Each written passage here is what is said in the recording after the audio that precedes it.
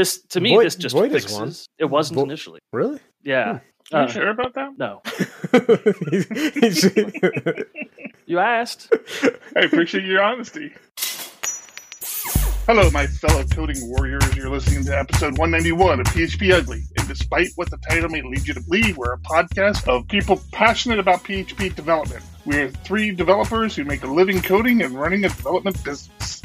We get together every week to stream and discuss coding, projects, work, tech, and running our business. From time to time, you'll hear us rant about editors. Did I already use those words? I feel like I've used editors already. Oh, anyway. No, I don't think you have. last week. I'm your host, Eric Van Johnson, and with me are my good friends, Thomas Rideout Hello. and John Congdon. Getting better and better at these intros. I totally botched that one. I need to, I've been saying I'm going to go ahead and do a Fiverr and just pay somebody to do it for me, but I haven't done it yet. I thought about surprising you with that, but I haven't done it either, so. Yeah, I'll get to it. I don't know, man. It's, everything we got going on, it's not very high on my priority list of things to get done, but I need to get it done. So we have Corbob. Am I pronouncing that right? Corbob in chat, letting us know, hey, look at that. The chat didn't even duplicate. That's awesome. Letting us know that our Discord link is not working. So I need to look into that. I don't know why that wouldn't be working, but we'll go with it. All right, man. We'll look at that. I don't even know how to tell people to get to it. I mean, the Discord is still a thing, so I don't know how to tell people to get to it. If I don't know, maybe I have to create a new invite or something. All right, we're not going to worry about that. We're going to get on to show stuff. How's everybody doing? Doing good. Thomas, what was with the, I'm not doing so good. Just a pain in the ass thing that I'm working on where I've got two tables that are polymorphic pointing at each other. Mm-hmm. And I'm trying to figure out how to get them linked correctly, and it's just such an ugly headache of a mess. You got two tables that are polymorphic that are linked to each other. Why would first thing, if it's polymorphic, it's got to be more than two tables, right? Well, yeah. So it's like 7 tables total. Mm-hmm. But these two polymorphic tables are pivot tables as well. Mm. So Laravel doesn't have a good way of doing what I would call morphs many through. Mm-hmm. Which is the functionality I'm looking for. Gotcha. And it's been a headache today. But all things considered, not too bad. Did have some interesting stuff happen this week. Did an interview. Ooh. What? Yes. Oh, wait.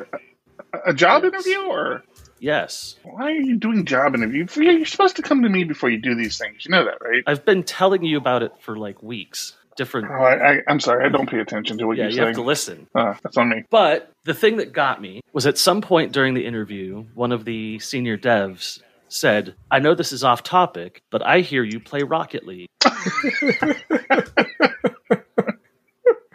Hey, how does Stalker know you played Rocket League? Well, so we talked about it for a few minutes, and then that was just sort of the general end of the interview process. But then I started thinking about it, and I have no idea how he knew that. Oh, really? Is it really a complete mystery to you, or are you just being funny? Absolutely. There is only one way that he could possibly know that. I know of 2 ways that I don't even play the game, but go ahead. Let me hear. What 2 ways do you know of? Because I can only think of one. He found you on Rocket League. No, or he would not know that was me. Okay, and then he listens to the show. Right, but he didn't in the hour-long period of time mention that he listens to the show. He just said, "I hear you play Rocket." And if he does listen to the show, it means that he has to listen to the show enough that Rocket League has come up. Yeah, I'll give that to you because we don't talk about it frequently. Right. It's not like it's like maybe every month or so I'll mention it, and it's. I think we mentioned it a month ago, 4 episodes ago, but I ended up completely baffled because I started looking up all of my names on Google and seeing if I could find myself or find my Steam account. I tried everything I could. I read every word of my resume over again to make sure that I didn't mention Rocket League or anything like that. I cannot figure it. If he doesn't listen to the podcast, I don't know. So you realize in an interview you're allowed to ask questions back. Oh, really? How did you? But where did you hear that? How did you know? It didn't occur to me that was weird until after the interview when I was like, wait a second, how would he know?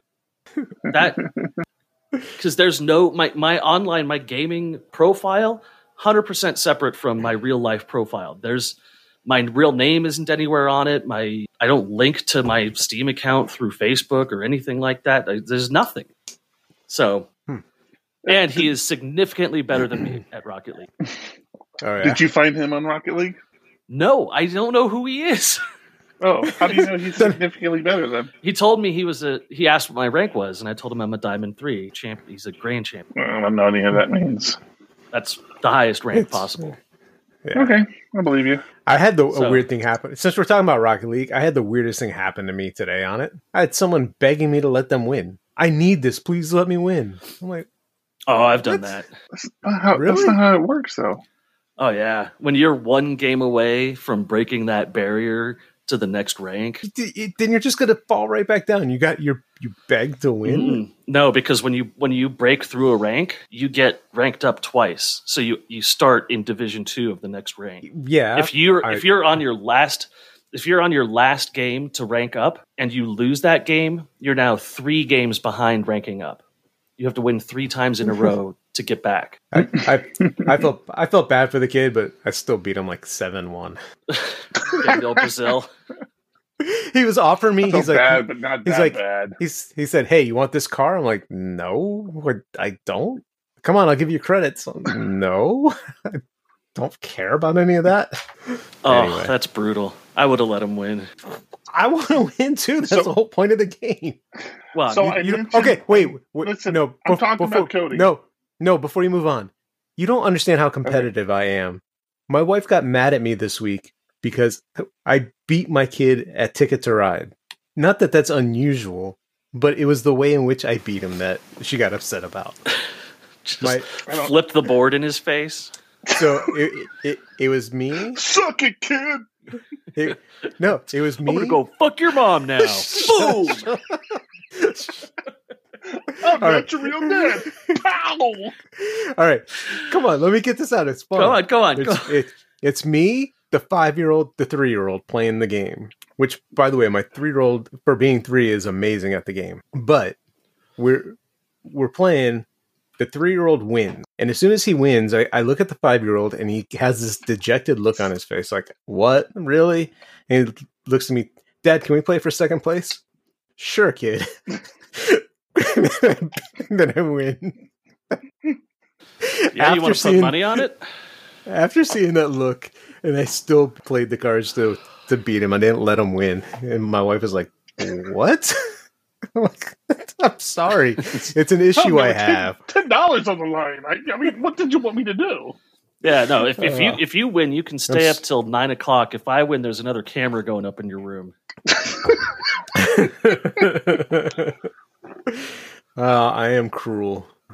I am not a very good dad. No, Rocket League is very competitive. I understand that you wouldn't give up a win, but it's also an incredibly toxic place, and like I don't really have a problem doing my part to like reduce the toxicity by helping somebody out if they were begging for it. Because that you get to those high levels. I had a guy start a game, and the guy it was a three person team, and he was fighting with the other player in a previous match. So this match started, and he just started shooting on his own goal. He didn't even try to play the game. And I mean, just the things people do in that dick. Because it's a team game about individual skill. So it sounds like a team game. It's a nightmare.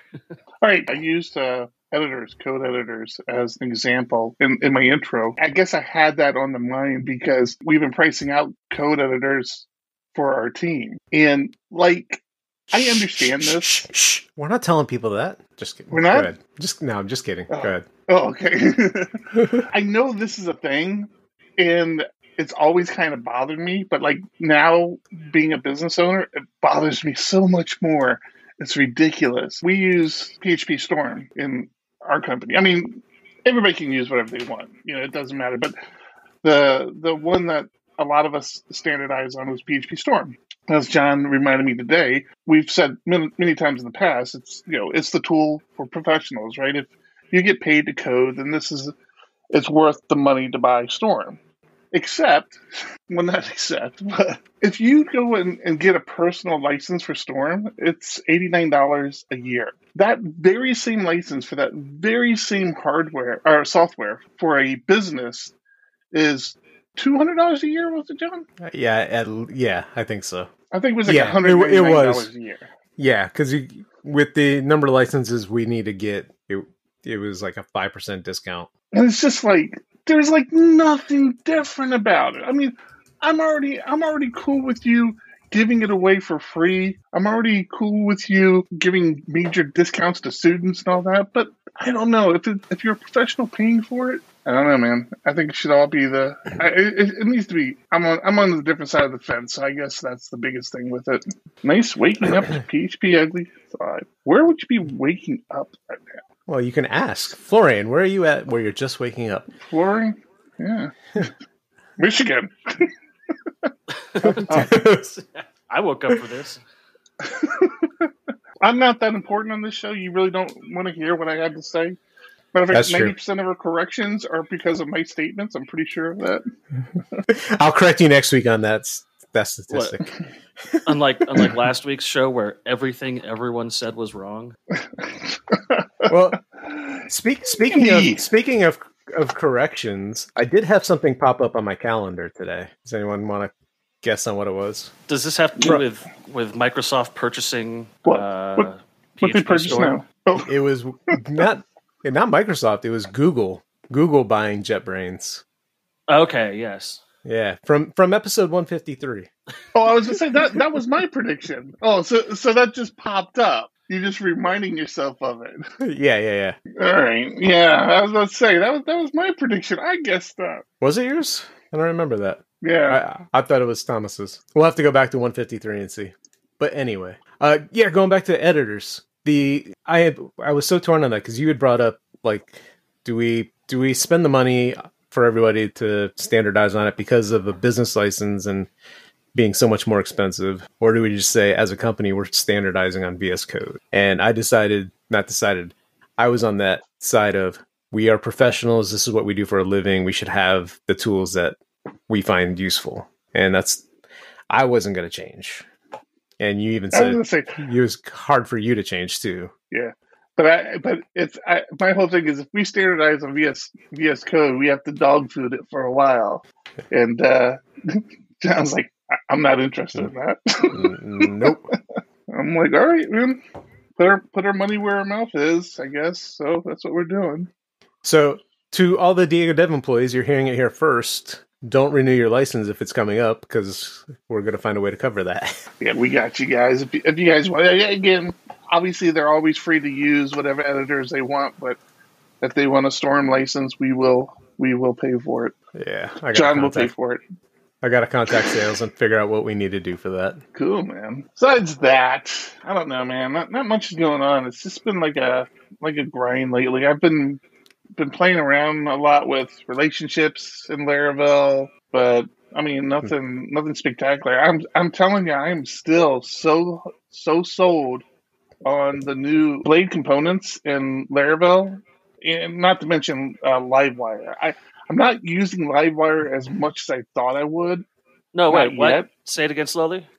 I'm not using Livewire as much as I thought I would yet, just because I'm working on a project where I'm trying to get it out the door, and everywhere I think I want to implement it, I'm not thinking about it correctly. So I've found myself stepping back from my Livewire components, but the Blade components are exactly the same. I mean, it just doesn't have that dynamic aspect of it, the Livewire component of it. But I tell you what, I don't think I will ever go back. As long as this Blade components remain a standard in Laravel, I think I have moved on from the traditional way of doing Blade templates, as far as doing the layout and then including doing a yield in the layout and extending the layout and putting your stuff in there. I'm switching everything over to Blade components just because it just feels so much nicer, and to have that added functionality of basically a Blade model, I guess you would call it. I don't even know what you would call it, but having that controller associated to your blade view and being able to do some legwork in there without having to call a separate controller, I'll tell you, it's changed. It's changed. You lost me with that one. So are you putting business logic into your layouts, into your views? No. So the way the blade components work is the layout piece is very much a blade template. The syntax to include it into other blades is different. It's more of a JavaScript sort of syntax, but every blade component you have the option of including a blade model with it.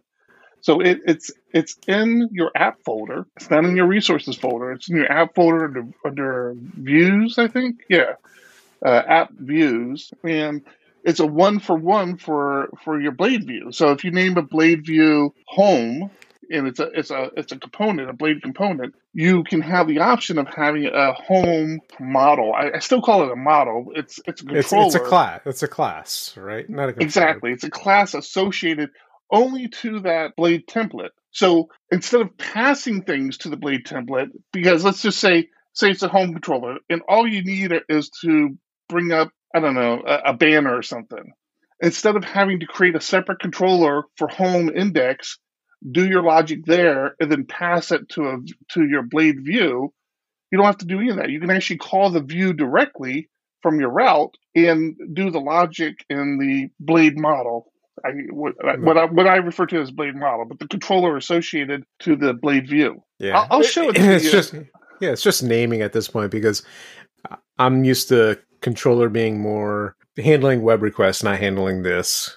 Models being more tied to the data layer, at least from the Laravel perspective of a model. So it's a view class. It's a blade class, basically, of some sort.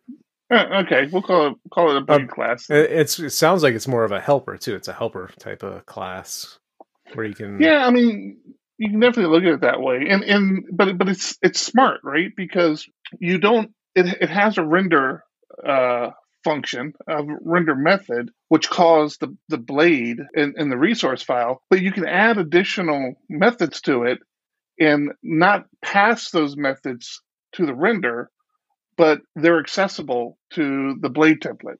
So let's say you create a method called cars, and you call into your database to get all the models of the cars you have.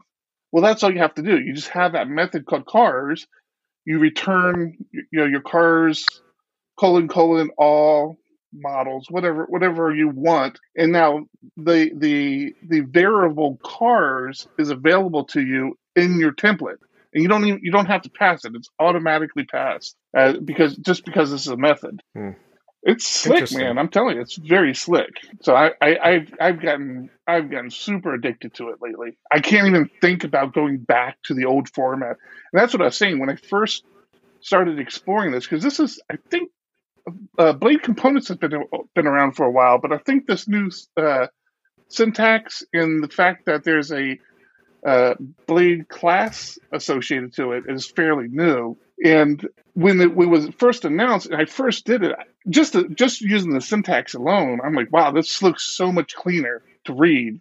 I like how it looks instead of having all the ats, extend, at this, at that, because you can actually pass things. So if you do the same method, you have like a layout blade, and then you can actually call another blade that is actually extending that, but you're not extending it anymore. In the blade you call, you have syntax in it that calls your layout. And then you have a slot in the layout where this code goes. But you can pass things to it. So you can call your layout, and you can pass the title when you call it. It's so slick. I should just show you guys, because I know I'm getting lost. That's always a fun thing about talking about code. It's like you really need to see it, but it's super, super slick. But my concern was when I first looked at it, when I just saw the syntax and how you did it, I'm like, wow, that looks so much nicer. I even said, I'm concerned that this is just like a thing. Like, oh, this is cool, and then it would be abandoned like the next release, or it wouldn't be a regular. It wouldn't be a standard solution. Not in Laravel. That never happens. And that's still, I still have that concern, but I'm way more vested in it now. I mean, I'm so you way should be even more invested, concerned. I am. He's invested enough that he'll maintain it once it gets dropped. So yeah, you guys should check it out, man. The blade components is just changing. I'm not a big front end guy, and I love the blade components because of that, because it allows me to do more stuff in the front end easier. Yeah, I'm looking at it. It's basically like Vue syntax for the back end. Exactly. It's like making a Vue component, but it renders on the back end. I think it's actually based on Vue. Yeah, it looks like it very much is. And again, what did you say earlier? Partners up. What were you saying about the pear whiskey? Anyways, it's also very close to the Livewire syntax. So once you start using the blade components, using Livewire just becomes natural. Because basically, Livewire at that point, Livewire is just another blade component. Right. Livewire is like the model component to Vue. Right. So it's interesting. Cool, I'll look at it. Yeah, check it out. I got an old baseball friend watching. I don't know if he's still watching. He's probably passed out by now. Andy Wilson. Andy Wilson's with us. 3-bagger. This guy would hit more triples than anybody I've ever played with. I don't know how the man did it. A triple is probably the hardest hit to make in baseball. It's easier to hit a home run than it is to hit a triple. And this guy would hit a triple like every week. The guy hit a triple. I don't know how. It's not like he was fast. He wasn't a speedster, trust me. But yeah, see, look, he's still here. Wow. If he's not a Patreon, you can't promote him any more than that. I can't say that. No. Are you guys excited for PHP 8? Yeah. Yes. We just talked about it on a PHP podcast. I was just thinking, like, did we just have this conversation? I think, oh yeah, that was another show. What do you guys think about the attributes stuff? I don't know enough about it. It looks promising. It gets rid of what we're doing in doc blocks, right? For the most part. Yes, it does more than that. It gets rid of actually what we're doing a lot in service providers. How is that? So I have an event and an event listener, and to tie those two together, I have to go into the event service provider in Laravel and say this listener listens to this event. This would allow you to define listeners in the event. So when the event fires, it defines its listener as part of the doc block or as part of the attribute. So right now, that there's the one database engine Doctrine that does all of this doc block based functionality.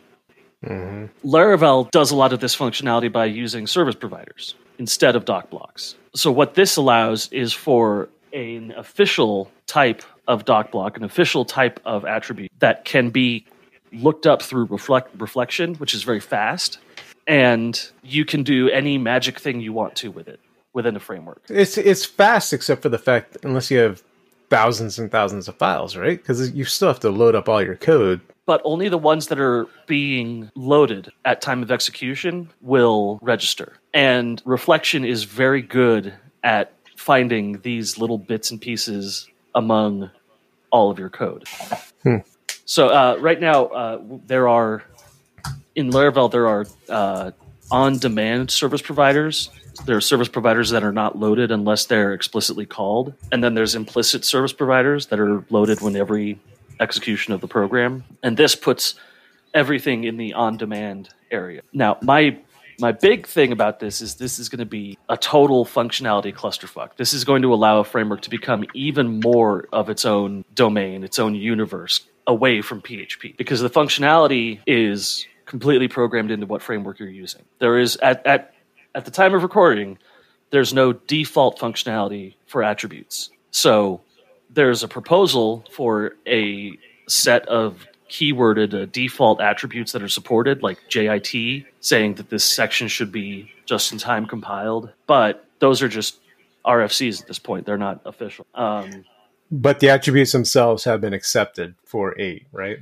They did pass. Right. So essentially throwing these double greater than, double less than lines in your code won't throw a fatal exception and can be looked up by reflection. That's all that's changed. Hmm. The actual functionality is up to you. If you use reflection to view the contents of a file and then get these attributes and then handle them the way you want to handle them, that's on you. The same way that the container object for Laravel is its own thing separate from PHP, or the way it handles dependency lookup. But everyone and their mother is going to have their idea of how best to use this thing. And I can imagine, now not Laravel 8, because Laravel 8 is going to be out in September, I believe. It's whenever the Laravel Online probably, I think, event is. Yeah, I think that's September. Yeah, I think that's September. PHP 8 does not go official until December, but I'm guessing Laravel 9 will have massive changes to support annotation. Do you see it as being a big shift on how we code just in general? Like I said, I see it as being a mess when it starts out. If Taylor wanted to get rid of routes and define routes in annotations, he could. Interesting. If he wanted to replace all the service providers with annotations, he could. If he wanted to replace functionality within Eloquent with annotations, he could. It depends on how crazy he goes with it. That depends on how we end up implementing. And I've seen that before. I've seen routes handled in annotations before. I can't remember where I saw that. Symfony does that. Is it Symfony that does it? Yeah. I think CodeIgniter did it as well recently. Yeah, But so you'll be able to put these attributes basically anywhere, it looks like. yeah, so it's not just an attribute of a method or a function. It's an attribute of anywhere you want it. It can be an attribute of a variable, A class, classes, Wow. a anonymous functions. parameter into a function. Right. Like it's so flexible that people could really fuck everything up. Like Yeah, really. see, this is what starts to look like magic to me. I remember seeing it in the Doctrine presentation. So I'm like, it is magic because it's using reflection. And I like to think that anything that uses reflection is considered magic because you don't have to understand the black box component in the middle.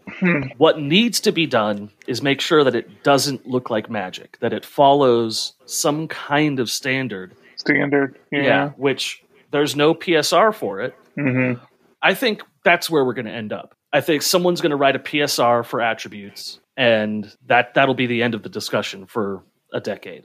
But if someone doesn't, it could get really, really messy. There are examples that have annotations on every third character in a method. You've got the function declaration, the parameters, variables, loops within the declaration. I mean, it's everywhere. Interesting. Yes.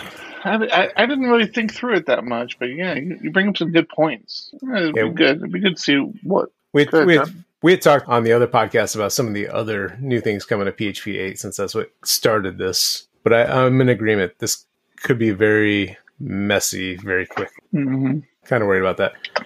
You were excited about one of the... What was the return? What were you excited about, John? So I like the union types. Actually, everything that Eli talked about and finally was good. Being able to reference the class based on an object on a variable you have instead of right now we use that : class on class names, but you don't know what your object or variable is an instance of. So you have to use get class. So that's just a nicety. Static return types is another interesting one where you can already type hint on self instead of static, but that breaks down in when you start doing inheritance. When you're extending classes, that doesn't always work out the way you expect it to. So now you'll be able to type hint on static. And then the union one is really good for legacy applications, and that's what I work in a lot is legacy applications, where if you are returning either something, an array, an integer, an object, or you're returning false on error, which so many methods do, the union types... PHP internal methods. Yeah. PHP internal methods do it.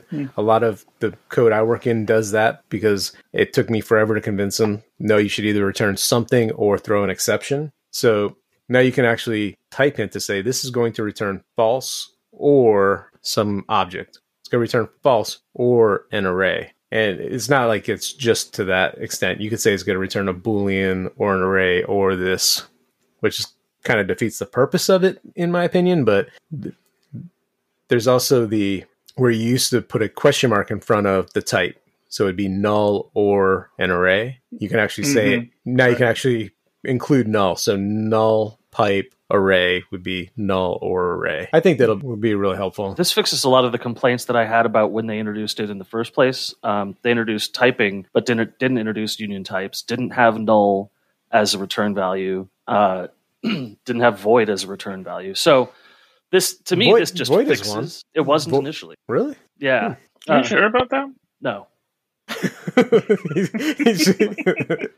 You asked. I appreciate your honesty.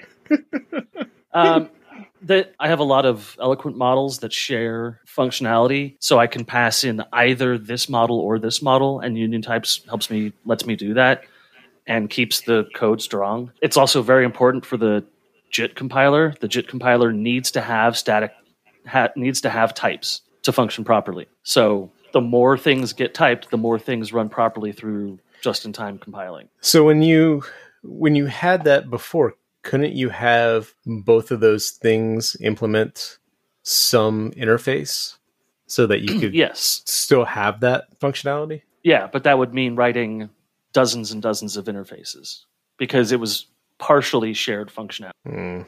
Gotcha. I knew what the shared functionality was, but telling the actual system what the shared functionality was, I have 300 methods on one of my models, and 100 of them are shared with one other model or two other models. So you've been validated in chat there, Thomas. Chat loves me. Why wouldn't I? Hey, fun fact. While we're at this pause, I was talking about Andy Wilson earlier, and I played baseball with him. I don't know if you guys are aware, if you guys put it together, but our little PHP ugly logo that's in the lower right-hand corner of our stream, or left-hand corner, I don't know. It's right-hand corner for me. He's the artist that did that for us. Oh, okay. Thank you. Well, thank you. Yeah, we would not have known that. Yeah, he's a good guy. And now he's listening to us saying, why did I design that logo? I should have made it way uglier. PHP 8, trailing commas and parameters, which is a tiny, tiny little thing that will backwards compatible break everything once it's implemented. No, it won't backwards. It's not required. No, but if I put a trailing comma in a parameter right now, then 7.4 will throw an exception. Okay, yeah. Well, of course, and you wouldn't do that. But I've got to say that's not backwards. This is not backwards breaking. Yeah, that's not backwards breaking. But forwards breaking. You're same thing. Hey, you know what? If you put attributes in your code right now, it's going to break too. Just FYI, so don't do that. but this is a pet peeve of mine. People were excited about that, and I get the tendency when you're coding to do that, but like I'm not great with grammar, but that's like one of the things that like sticks in my head. It's like, why would you have a comma at the end? Like, there's nothing behind it. It shouldn't be there. It's bad grammar. No, but so I use it with arrays all the time, and it's actually become a standard in our coding style guide that when you have an array, you have the trailing comma, especially when your parameter list is long enough that you break it onto separate lines. It's nice. It's nice to have that comma after the last one. So if you ever add a new one, and it's stupid, but your diff only affects one line, doesn't affect two lines. Yeah, that seems kind of goofy. I'm wondering though if Composer is going to. Well, it wouldn't even be Composer. The JSON standard doesn't allow for it. So I wonder if this standard will start to spread, because it would be weird to remember, oh yeah, I'm in JSON now. I can't do this in JSON. But we already have that with arrays. I believe ES6 does support that. Yeah? Yeah. But I think but not the JSON standard itself. I think ES6 sets the JSON standard. Either way. That would be my only gripe, is if it breaks from a traditional standard of other development languages, because it's just another switch you have to remember in your head is, hey, I'm in JavaScript now, I'm in JSON now, I guess you do that anyways to a degree, but this is such a minor thing. It's like, it's not buying us enough to have to remember that we can't do it in other languages. I like it. I like it in arrays. I'm Yeah, gonna like it in that's this. fair. Mm-hmm. So Yeah. I don't think it's going to impact my life a whole lot. Big thing for me is that there's these 3 new string functions, and there's a new stringable interface. oh really? I didn't know that. Yeah, and I hate that.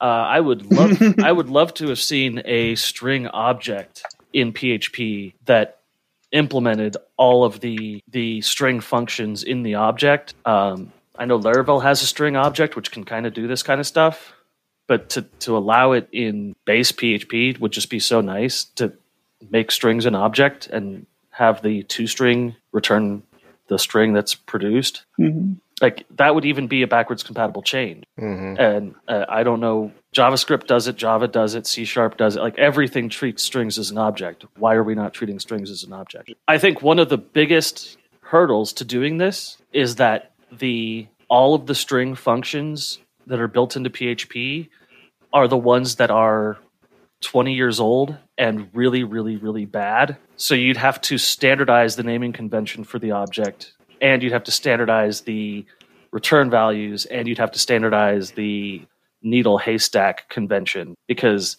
right now in PHP, that's the thing that everyone complains about. If you see someone saying why PHP sucks, they mean that the string functions suck. I forget what the rule was, but they pointed out that there is needle haystack. Yeah, there's a pattern to which ones are needle haystack and which ones are haystack needle. Now I can't remember what that was, but when they said that's the like, problem. I was like, oh Ramsey my gosh. mentioned it. Yeah, I think Array. I forget now too, but yeah, you're right. Once he said what the pattern was, I was like, oh, right. Yeah, he's actually right. Strings were one way, arrays were the other for some reason. Yeah, and I can understand that, but it doesn't work anymore. And having string POS return 0 as false is the worst. There's a lot of problems. I'm confused on that one because I know there's a new string contains method where we used to say that's just a brand new method. Right, we used to have to do a string position.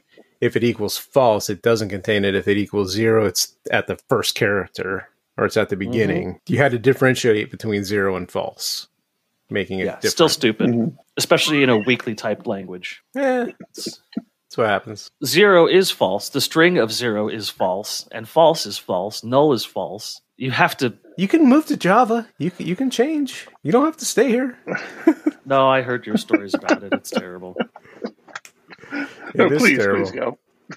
Java ugly. You can do Java pretty. I'll get that domain for you. I just saw that they're also making it where you don't have to specify. There's a non-capturing catch now. I like that. Not that it matters, except for I hate when my. What's the point of that? Well, yeah. Where would you use that? Well, you catch something, but maybe you log that an error has happened, but you don't log what the error was for some stupid reason. Or I have plenty of catches where I don't care about this exception. I just don't want it to bubble up. So I'm going to catch it and let the process continue, or I'm going to return at that point. And I do nothing with the data, but my IDE complains because I have a variable that I've done nothing with. And it's like, right, you should log this or you should do something. It's like, or I can just ignore it like I am right now and leave me alone. That seems like better time could have been spent somewhere else. This fixed somebody and made somebody happy, so it's going to make me happy. Leave them alone. I like it. What else you got to talk about? Are you done with PHP 8? I know I started to move on and you had more on that. I'm done with PHP 8. You sure? You didn't even get into I can talk about Laravel some more. No, let's go back to Java because you never contacted me to say, hey, let's talk about your image issue that you were having. Well, I told you to contact me. No, that's not how this works, buddy. No. I finally fixed my issue. The app is released. Everyone's happy. I'm happy. It's still a piece of garbage because I wrote it 5 years ago and then I hacked it together 5 years ago. I hacked it to pass and work for now, but I'm happy it's out. I'm sure the client loves to hear that language. It's totally crap. It's total crap. I just hacked it together. No, barely works. Multiple backdoors. They know that it was one of those apps. It's like, let's not spend much money. Let's do this as quick as possible because they already had an iOS app. So the Android app was just let's see what happens here. afterthought sort of thing. Yeah. And it was let's try to hit all 3 points of the triangle. It was semi-successful, and it worked until, Google changes Android up a little bit, and you need to update the app. And now I hit a bunch of roadblocks, but worked my way through all of them, learned a ton, look at the code. I'm like, I could spend another week or two in here easily cleaning this up and making it so much better with the things I've learned over the past 5 years, but they will not let me do that. So I got it working. Bottom line. Hey, we were talking about PHP Storm earlier. John, you discovered, I didn't know about it either. You discovered a new little trick in PHP Storm today. Oh, yeah. The local history of a file saved my ass for some reason. I spent 90 minutes changing some code, refactoring it, fixing the test, and I was really happy with the work that I had achieved, and I wasn't on a branch I wanted to be on. So I'm like, this is going to be a hot fix. I want to go branch from master. And when I did it in PHP Storm, I missed the branch to branch from. I branched from the wrong place, which was a very, very old branch that didn't even have these files anymore. And I'm sure there was some sort of warning that I completely missed. And I must have clicked a button or something. All my changes were gone except for one file that I was able to fix. And my heart just sank. I'm like, I just lost 90 minutes of work. I wrote to somebody saying, I can't believe this happened, but I lost it. And they're like, PHP Storm has local history. I'm like, what? Immediately Googled it, found it. And yeah, so within PHP Storm, it's almost like a Git repo, and somebody else on our team said, no, it's just like an undo, but they're basically storing diffs along the way. So you can go back in time on your files, and I was able to get all my changes back, and it was very helpful. So hopefully that helps somebody else moving forward. So even though you'd switched to a different branch, the changes that you had made to that file on another branch was still in the PHP Storm local history. Right.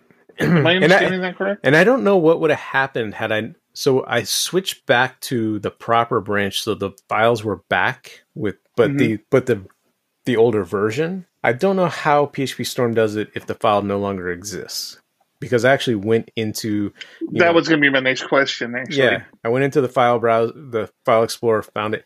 Maybe if you just create an empty file, you can then get your history from it. That would be my guess. But yeah, just right clicking on the file, going to local history, looking at all the revisions, and easily rolling back to where I needed to be. Man, when you shared that was one of the things like, damn, I wish I had known about that. Like, I had done something very similar in Stupidity about a month or so earlier.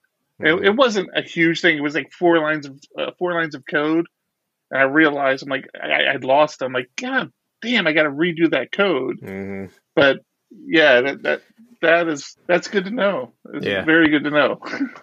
Yeah, this was a complete refactor of code, and like I said, 90 minutes, which was ridiculous that I let it get that much code in there that deep without knowing what I was doing. I think it was because I set out down the road of, let me just look at this issue that was reported, not thinking I was going to start coding like that, and next thing I know, it was done.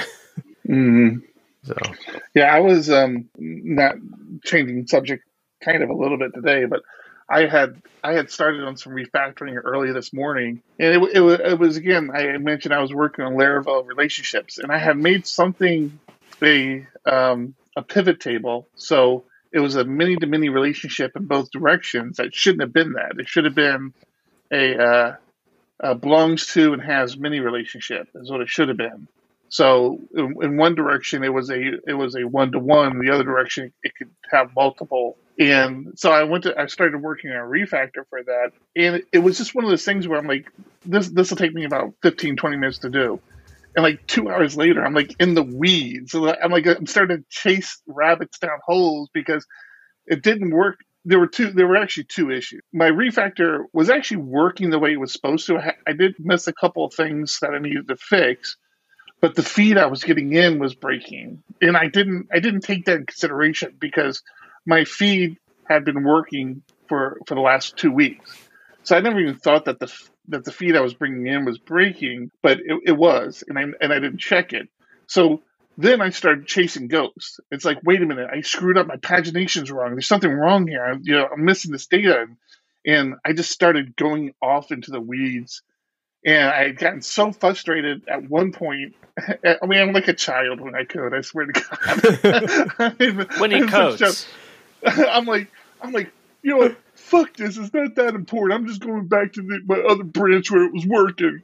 And I go back to my other branch, and by this time, the other branch is broken too, because again, my feed is broken. And I switch over there. I'm like, come on!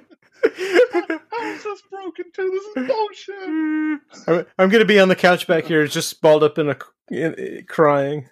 That's it. It's like, I've made bad career choices. Why am I doing this for a living? And it was such a simple thing too. It was just changing these relationships, and I just wasn't paying enough attention to everything. And I was so convinced that I had screwed up the relationship that I was refactoring. And I never thought to validate my data and make sure my data was still good. And that's, oh gosh, what an idiot I am. I don't know how people pay me for this. I may have missed in the story. Do you have unit tests around it? No, absolutely not.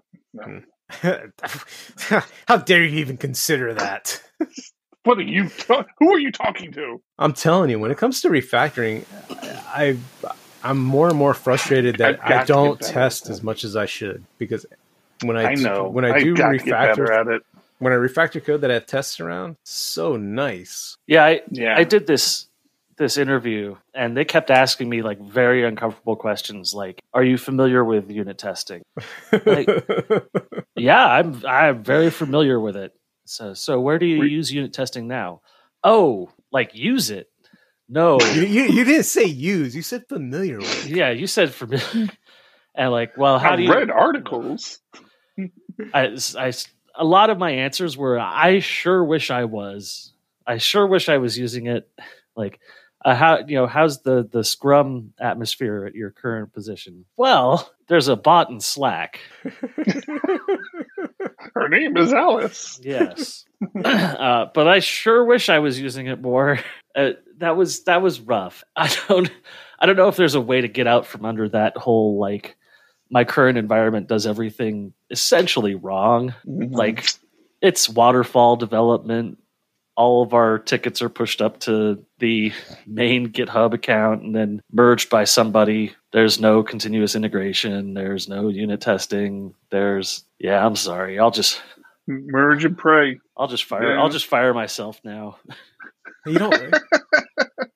Yeah, I guess that's the only reason you really would have CI is the unit testing. I mean, there's other things you could be doing. CI builds too. So CI will build anything that you have in Vue or Angular or React, as well as unit test and then code sniffing and there's linting. There's a lot of stuff in CI that I like. Sure wish I had it. Well, speaking of CI, John was right. GitHub Actions doesn't work when it works. How many people have told us that I was wrong on that now? Quite a few. If you remember a couple weeks ago, Gishu was pretty confident that we had configured it wrong, and John spent some time with Gishu, and they couldn't get it working. For those listening, Gishu is a regular listener. I haven't seen him tonight, but yeah. So John spent some time and couldn't get it working. And then I had a friend reach out to me. Michael Drinda reached out and he's like, "You guys are doing it wrong. This works. Laravel uses it in their project for pull requests, so it absolutely works." So he actually, we actually spent a time. We did some screen sharing and walked through everything, and then he finds this article that basically, says, yeah, this doesn't work in private repos. So I said to John, and John's like, "Yeah, I already told you about this." I'm like, "Well, you didn't share a freaking article with me, man. I didn't know. I didn't know you had this information with you." It's the new PHP Architect mini-series where we interview famous developers and convince them that you can't do this in forked repos. But what I don't trying to fix it. What I don't understand is he saying that it does work in an open source repo? Mm-hmm. He's absolutely. And if you go to that must be because open source repos have free actions. Are they unlimited though? I I don't know. I haven't gone and looked at pricing at all, but when I first started looking into this, that was a reason for not allowing it, was that anyone could open up a pull request to run up your action bill. So if actions are free for open source, then it makes sense why they allow it. But if I had a project, but what it still doesn't make sense is I'm paying those people, or I am specifically giving them access to my repo. As soon as I see them running up my actions bill, I will block access to that. It's private, for crying out loud. Yeah, I totally agree with you. It seems backwards to me. See, I'm looking now and I'm not seeing him, but I promise you, when I was here earlier this week, he showed me where, maybe it wasn't the Laravel repo, maybe it was one of the other repos in Laravel, but he was showing me where actions were running against pull requests. I'm not seeing it now, so I don't know. I might be full of it. Let's see, close. Let me open up a closed one here and see if we can see. Yeah, I don't see it in here now. He must have taken me to like an Illuminate repo or something. I promise you, he took me somewhere. He showed me one of the Laravel repos that does use it. But yeah, I agree with you, John. If anything, it should be maybe it was the framework one. It should be a thing of private repos first, because you have more control. Yeah, here it is. It was the framework repo that does it. So when a pull request comes in, so there are open pull requests here. You click on one of the open pull requests. Oh, yeah, all checks have passed. Yeah. All right. Show all checks. And are any of those the GitHub action? All these, I think all these are GitHub actions. All these tests are the GitHub actions over here. If you go to actions, you go to tests. I don't know how to look. Oh, I guess we could pull it up in the repo, huh? Here they all over here. So yeah, that's what that is. Yes, I forget we have audio podcasts. So yeah, this won't make a lot of sense. But in the Laravel framework GitHub repo, you see actions running against PRs in here. So it's definitely happening. You know, they definitely use it. And of course, the PRs are coming from forked repos. I mean, that's clear in the PR. So it's a forked repo. It's coming in here and it's running GitHub actions. Even to today, I side with John. It makes no sense why this is accessible to open source projects or just open repos and not to private repos. I mean, I don't understand any security argument you make on this. Nothing makes sense to me. It's still the pricing one that's the only thing that makes sense to me. If GitHub actions are definitely free for public open source repos, then there's no issue with possibly running up a huge GitHub actions bill that somebody's going to then dispute. We're on a private repo. Again, while I have control over that, if somebody even accidentally ran up a $10,000 GitHub actions bill and I go to GitHub saying, I didn't authorize this, they're trying to protect themselves at that point, I guess. But still, all right, then give me the ability to turn off so it automatically runs, but give me the ability to manually kick it off. Right. Or give me a way to budget for it and say, hey, I'm willing to run up to 5,000 actions, so I know what my bill will max out at, and it fails after that. And again, your argument doesn't hold water. You use the GitHub workflow that apparently more people use, which is everybody pulls and contributes to one repo. There aren't any forks, because then you have the scenario you talked about. It's the same scenario, right? Of too many actions running and running up a bill. Yeah.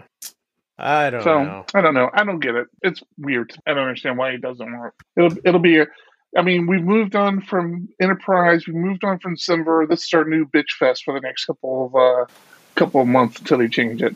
I'm on board. Okay, what else we got? Anything else? Where are we at? I feel like we've talked for an hour. I'll close out on my fun weekend with my kid. Through this whole COVID-19 madness, everyone's stuck at home together. My wife finally said, "Why don't we do dates with the kids?" So we set aside Saturday. You found out why? We set aside Saturday was me and the 5-year-old, and she took the 3-year-old, and they did whatever they wanted to do. And I made it all around, what do you want to do? Whatever you want to do is what we're going to do today. He wanted to learn coding. So that morning, because he knows you're asshole when it comes to board games. So I figured there was something else. Well, that was the Code other your thing ass he in wanted. circles, bitch. So before we started the dates, the three of us, me, the 5 and 3-year-old, sat down and we started reading a little bit of Hello Ruby, Adventures in Coding. Yeah. So this was a Kickstarter. Hey, is that Wait, is you that started from our with artist? Ruby? Is No, that, is it's- that our art? I don't know who illustrated it. It looks very much like. Oh, I don't have the picture here. Oh, it's at the office Yeah. still. Yeah, Like I know your what you're Batman? talking about. Ninja. Yeah. What's her name? Ninja Girl, isn't it? Ninja Girl. Yeah. Yeah. Yeah, I don't know if she illustrated or not. I'll have to look into it more. But actually, it doesn't say. So this was a Kickstarter I backed a few years ago. It's actually nothing about Ruby. Ruby is the character's name in the book. And it's more about getting kids to start thinking about how to solve problems, how to break problems down. So Confusing language names. yeah, of course. So it was a fun little read to get them kind of started with it.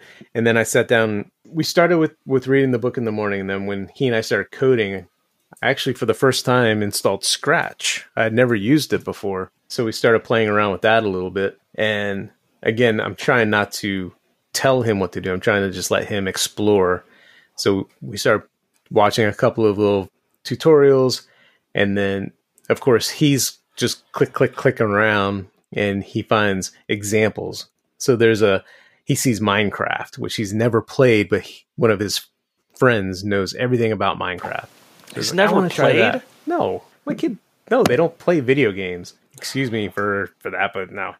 So anyway, he's playing So this. Minecraft is an amazing educational video game. You know it has its own like coding interface internally. Yeah, I've seen people like have built computers within Minecraft itself. I know you can do a So lot of angry stuff right with it. now. So anyway, he sees that, he starts playing with it, and all it is you're running and jumping over obstacles, and him not having a background in playing games is like, I don't know how to do it. Like trying, and I'm just letting him fail. But I'd help him a little bit, and he would start, and I'd get to the end of that little level, and then jump in the lava so that he would have to try it again, and he was getting so mad at me. But I'm a little confused. I don't know how Scratch works. So the running and jumping he was doing, was that like he was doing it in code or In the game. No. So Scratch Scratch looks like jigsaw puzzle pieces Mhm. that have just predefined blocks of code in them, like small blocks of code. And it's a very, very, very high level language. So character.jump is a block of code you can put in. So Yeah, we didn't character jump. Yeah, we didn't get that far into it. So I did a combination of letting him play with the code and play a couple of the games. So he played that. We went back to doing a little coding. Then he did somebody built the first level of Mario within Scratch. So I let him try that. Oh. And then we went back to coding. Mhm. So we got to the point of where you could press the arrow keys and he had a cat character where you hit the right arrow key and it would move to the right. So then trying to get him to build more on that, he hit the left arrow key and the cat turned upside down. I'm like, oh no, we got a bug in the code. So it was just trying to help him learn to fail. Like, we tried something, it didn't work. Let's work through solving that. And he ended up having a lot of fun. So obviously you taught him how to log into Stack Overflow and find solutions. Here, copy and paste. The first rule of Stack Overflow is every question is a stupid question that's already been answered over here. Yeah, exactly. That's awesome, man. It was just fun. It was him showing interest in something that I do. He hears that I code and wanted to know more about it. And he's like, so this is what you do? I'm like, sure. Not exactly. Drag and drop a bunch of blocks of code together. But So that was the problem I a had. My kids start. were interested in my coding when they were little. They said, "Can you show me some of your code?" And I just said, "No, I literally can't show you my code." That's true. You can't. You could have started another little project though. I mean, did. You could have. I did start them on Scratch, but I was the guy from the SNL skit about IT, where like my son would start dragging pieces around and playing with it, and I was like, no, move. Let me do it. Here. That is so hard not to do. I so It's badly want to be hard. like, It's so hard. it's like, no, if you do this, and this, it'll work. But that's not the right way. They need to fail. And it was. I mean, I was 20 when my mentor started teaching me PHP by giving me a goal and then leaving me alone for a week. And I can't. I couldn't do it, man. I couldn't leave him alone. I was like, no. And you're jumping all wrong. You can't control the movement in the air. That's not fun for the user experience. You have to be able to at least slightly control the character. This has been tested over many iterations of games over the last 40 years. And you know what? Here, I'm just going to move over. Let's replace your designs. That doesn't even look like a person. That's stupid. I can't imagine why your kids don't have an interest in coding anymore, Thomas. Oh my! They barely have an interest in breathing. They're driving me crazy. We're supposed to go out on a high We'll get that in note. the after show. Well, I think that's Thomas taking us out. Let's thank our Is that it? Patreons Are we before done? thank the Patreons before we take off. Our patrons on Patreon. I still got to update the list, but yes, thank you, Patreons. I wonder if Buttery Crumpet is still on Patreon. If so, he is our longest running. He patron. is. He is. So I'm sure some of these names have dropped, and I think a few have added on. But I will most definitely get that updated at some point. I promise. Thank you all, our Patreons, for your support. Okay, that's it. We are one step closer to episode 200. This is episode 191. It's in the books. I am your host, Eric. I'm John. I'm Tom. Keep it ugly. Thanks for listening to this episode of PHP Ugly, and thanks to our sponsors, the Diego Dev Group. If you're looking for developers who care about the code they create, the communities they build, and the solutions they implement, then reach out to the Diego Dev Group. You can find the Diego Dev Group at www.diegodev.com. That's www.diegodev.com. Show notes and RSS feeds can be found at www.phpugly.com. Follow PHP Ugly on Twitter at PHP Ugly or join us in our Discord channel. Subscribe to the podcast on iTunes, Google Play, or in your favorite podcast listener. A rating of 5 stars is always appreciated. Until next time, keep it ugly.